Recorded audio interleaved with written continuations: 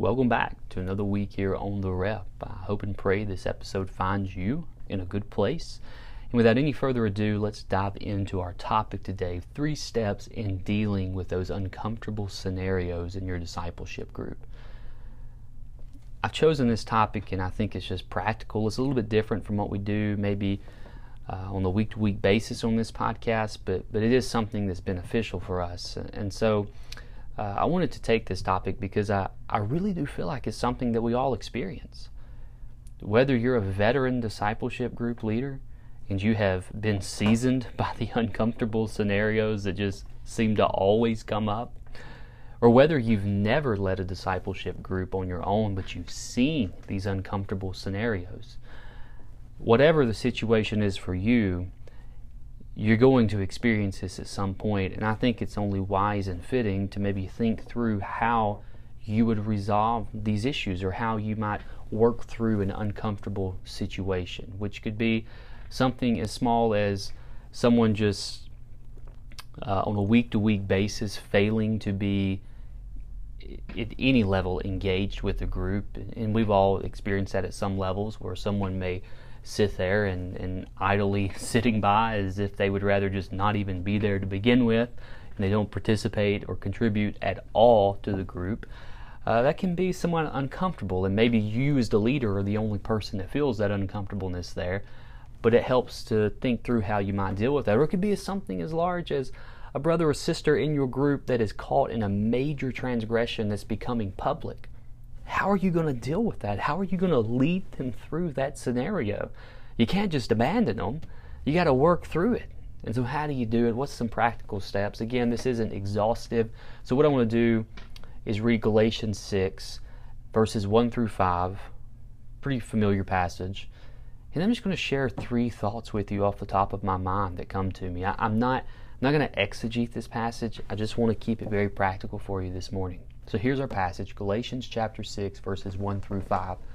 Brothers, if anyone is caught in any transgression, you who are spiritual should restore him in a spirit of gentleness. Keep watch on yourself, lest you too be tempted. Bear one another's burdens, and so fulfill the law of Christ. For if anyone thinks he is something when he is nothing, he deceives himself. But let each one test his own work, and then his reason to boast will be in himself alone and not in his neighbor. For each will have to bear his own load. Here's the first thing that comes to mind. When that uncomfortable scenario comes up, don't ignore it.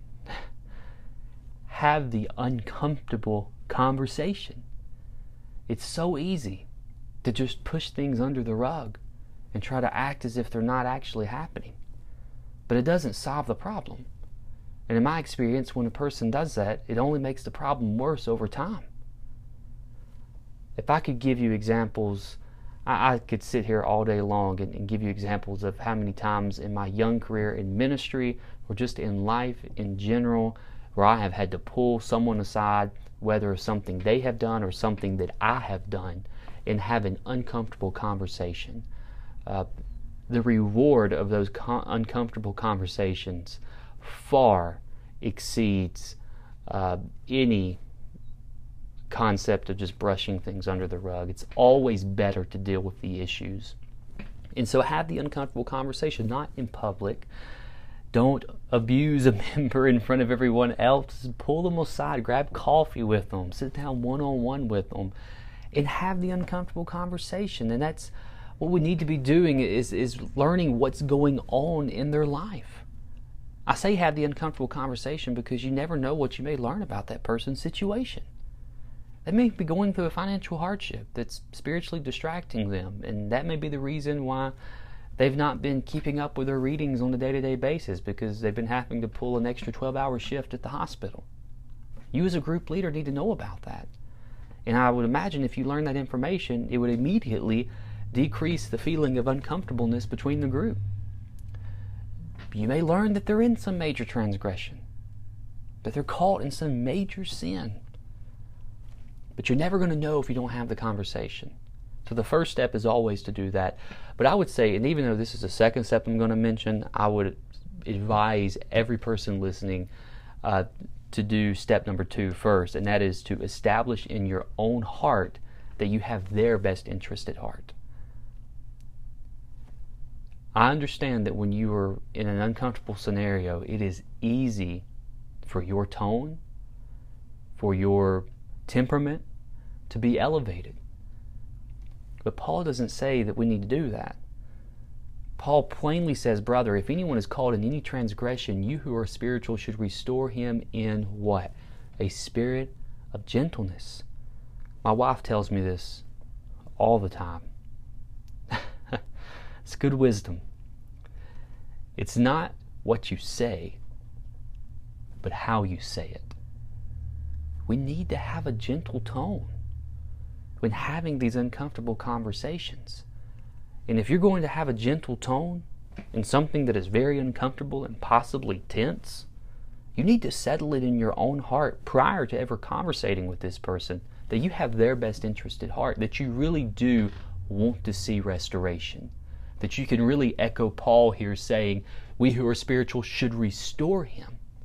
Not that you berate them, not that you cut them down, but that you're seeking to restore them. And though the conversation may be uncomfortable, you're going to approach it with a gentle heart, gentle spirit, and a gentle tone. If you settle this matter in your heart prior to the conversation, I think your tone will match the goal that your heart is seeking. The last thing I would mention here, and these are not really steps in order, these are just thoughts, right? The last thought that comes to mind is give grace where grace is needed. Look what Paul says, at the end of that, spirit of gentleness, keep watch on yourself lest you too be tempted. We need to all realize that every single one of us are capable of falling. We all need grace, and thus we need to give grace quickly. Give grace where grace is needed. If somebody's going through a financial hardship and having to work 40 extra hours a week to make ends meet, I don't think you need to chastise them for missing a couple Bible readings. You need to be understanding. Give grace where grace is needed. This is not legalism. This is not a legalist group. Don't burden one another, but bear one another's burdens with each other. Give grace where grace is needed. But I'll add this on the back end as well. Don't ignore laziness. It kind of brings us back full circle, right? Sometimes you'll learn in this uncomfortable conversation that people have just grown spiritually lazy. It happens. Correct them when needed. Encourage them, exhort them to pursue holiness, to pursue a deeper maturity in Christ. It's going to be uncomfortable, but I promise the reward is far greater than ignoring it. Well, that's 3 thoughts that come to my mind reading Paul's words to the church in Galatia, and then thinking about this topic of dealing with uncomfortable scenarios. Again, this isn't exhaustive, but I think it's 3 wise steps that you can take. Settle the matter in your own heart, to be gentle, have the uncomfortable conversation with a gentle spirit and tone. Give grace where grace is needed, but don't ignore laziness. I hope this helps you, perhaps in dealing with relational difficulties that comes up, and I hope it helps you to equip those who you are leading in a discipleship group. And I pray that it helps you to seek a life that honors Christ and magnifies His name. Thank you for your time, and I hope you have a great week. I'll see you next time here on The Rep. Blessings.